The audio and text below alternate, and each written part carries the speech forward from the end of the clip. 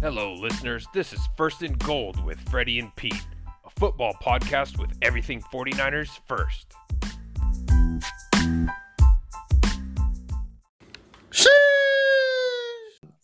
How do you see this Julio Jones potential trade to San Francisco shaking out? And I guess the real question is, do you think we need him? What are the odds you think of that we would want to give up to get a guy like that? And knowing his resume and kind of what he's accomplished, he's 32. How do you see him fitting with the 49ers? I think he would fit really well. Obviously, he knows Shanahan and his system, and as Julio Jones, he'd fit in any system. You would kind of tailor the system around him a little bit as well, just because of the player that he is and what he can do. Right. We all know he can rack up the yards. He hasn't been the greatest scoring threat as a wide receiver, but I mean, that's not his fault though. Yeah, I mean, that's kind of what the product of what's been around him and all that. But now I'd be all for the 49ers to get him if they could. As long as the price is right. The last year he had a bunch of hamstring issues, and I believe the year before that he had a couple smaller injuries. He is 32 years old now, so he's going to be tapering off in the level of play that he's shown us from before.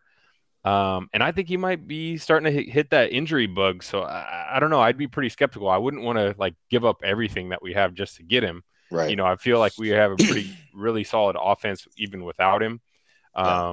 We don't have the first round picks. I don't think that's what it would take to get him. If it was something like a third or fourth round pick to get him, I'd be all in on that. Right. We have the cap space. We can make that work regardless, with having to pay Fred Warner eventually. Yeah. But yeah, I think, if the price is right, you definitely pull the trigger and get Julio Jones, especially because you don't want one of your competitors like the Seahawks or the Chiefs going out there and getting him, Right.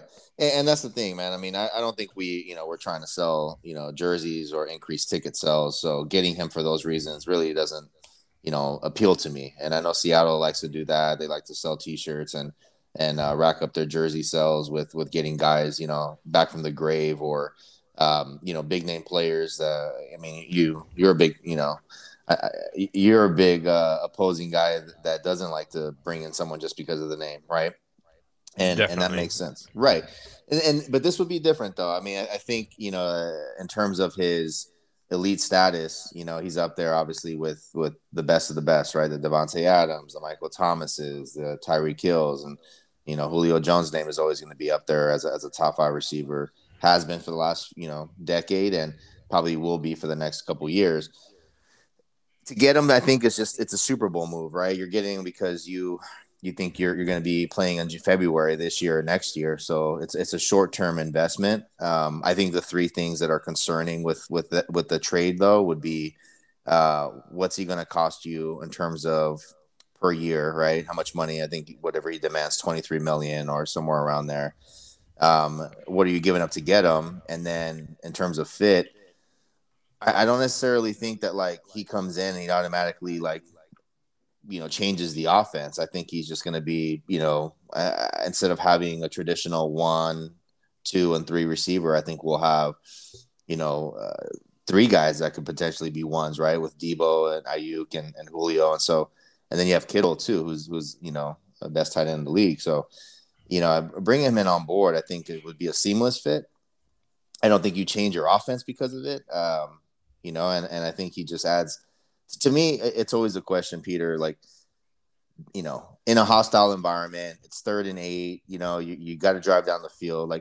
At some point you need a guy to make a play, right? And I'm not talking about a role player. I'm talking about a superstar, right? Seattle has their DK Metcalf and Arizona has their D-Hop. We're in Arizona, Tyreek Hill. Yeah. Yeah.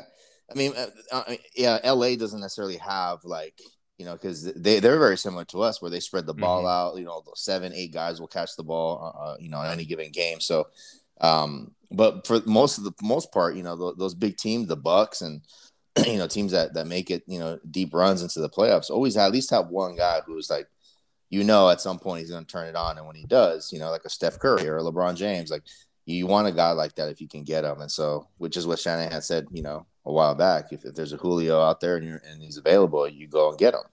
So, And that's what I was kind of thinking is if, in my mind, if the 49ers had Julio Jones, 2 years ago when they were in the Super Bowl, would it have made a difference? And I was thinking possibly oh not. I yeah, mean, when the Falcons were in the Super Bowl, they had Julio, they had a great offense that year, and they were up 28, 28-3, yeah, and they still lost. So, I mean, Julio, as big of a guy as he is, and he doesn't score touchdowns that often. mm-hmm. I don't know, man. Like if his talent's gonna be tapering off, his level of play is diminishing. He might be an injury concern now after having a whole year of the hamstring. Um, I don't know, like if I would necessarily want to go after it. Pursue it so hard. I don't know if he can be the guy that makes the difference. I mean, we like you said, we got Kittle, we got Ayuk, we got Mm-hmm. Debo. Yeah, Um, we got running backs that can do things. We got right. Kyle Juszczyk. We got a lot of different weapons that can do different things. You can never have too many weapons, and especially a weapon that has proven to be a game breaker, right? And he would be the guy that you can depend on. He's reliable. I mean, I know he's always nicked up on the injury report. With fantasy football, you always see his name fucking as a questionable or game Yeah, time decision. But he plays. He's dependable for the most part. He's played a good 70% of his games. He's usually ready to rock and roll each year. So yeah, he may get nicked up, but he's still in there. And last year had Atlanta been in the playoff hunt, maybe he would have been playing those last few weeks during like right. the fantasy playoffs. But I'd like him for sure. I think it would elevate the offense even more. You can never have too many weapons, as the Chiefs know. With all the guys that they've accumulated. Same with the Bucks. So I think to compete, in terms of firepower, you do it. But you made a good point. I don't think we're desperate. This isn't 2 years ago where we were relying on like Trent Taylor and Jordan Matthews to like be integral parts to our receiving core in case like some of our guys weren't going to shake out. I think we have a good stable group of guys that are going to be productive, but I don't necessarily feel like I'm going to be running, to the phones trying to like make the trade for Julio right this second in terms of giving up a lot of capital for it. When like you said, we just don't have first round picks to throw away right now. Hmm. And, we traded for the Ferrari. And that's going to be obviously like, a big focus in terms of what happens, whether he starts week one or when he does start. And so, to give him some help and adding a veteran that is familiar with Shanahan, and Shanahan obviously loves Julio, would be great. But, again, I mean, I think it boils down to what are you going to give up? And I don't want him to go to Seattle. I don't want him to go to, because you already know the Rams would try to figure out a way to bring him to LA. And, I know that the Cardinals picked up AJ Green, but there's no doubt in my mind they'd make a call to see what Atlanta would What's want the for price Julio. tag? Yeah, Yeah, give and Kyler that's the Murray thing. another weapon. So yeah, That's the thing I'm kind of thinking is, it makes a lot of sense for Atlanta to trade him, but I don't know their mindset. Are they 100% wanting to get rid of him? They don't. I don't know if they really need to clear cap space, but they definitely need to rebuild, and now is the time to do it for them, especially in right, that division. right, It's right now it's the Bucks division. mm, No, they're not, unless some injury happens to Tom Brady. right, They're it's their division, and outside of that, the Saints are going to be struggling with Winston. They're going to win mm, games, but they're not going to be.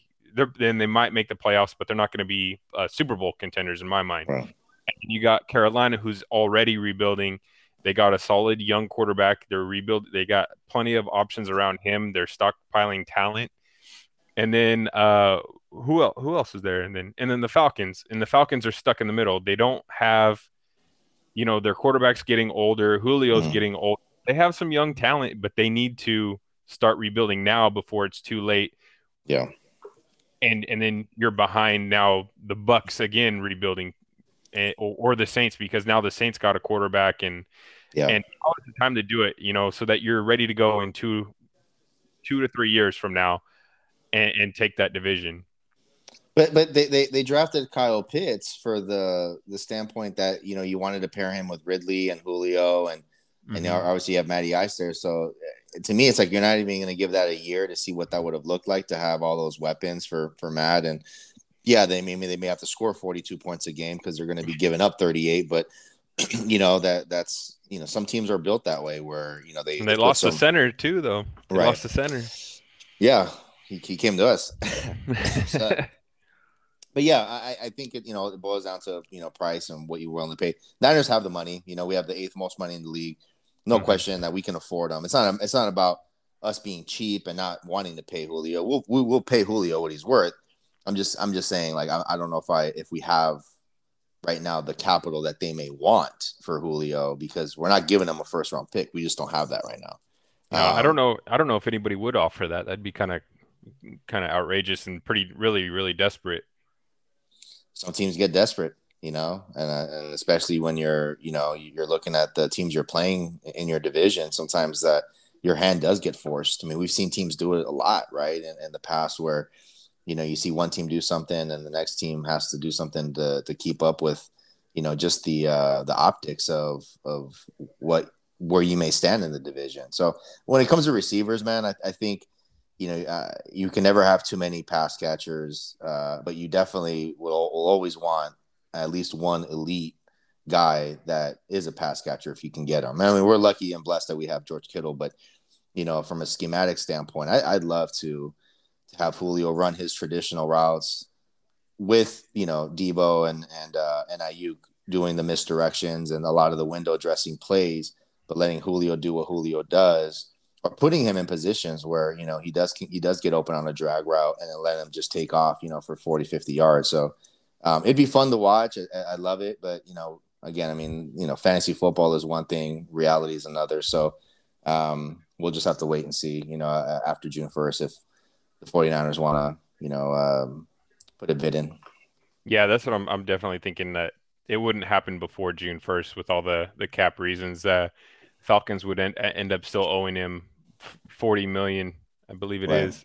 No, but they'd have about 23 million in dead cap space and not save very much if they traded him before June 1st. So Right. if anything happens, it is going to be after that date. So in a couple of weeks, we should find out and see if he's still going to be in Atlanta or if he'll be in a Mm-hmm. one of 49ers competitors' arms or in our arms. So one way or another, we'll cheers to it next week, man. When when I swing by and grill us some steaks with some good bourbon, and hopefully by then we have a little bit more information on if he's coming to the Bay.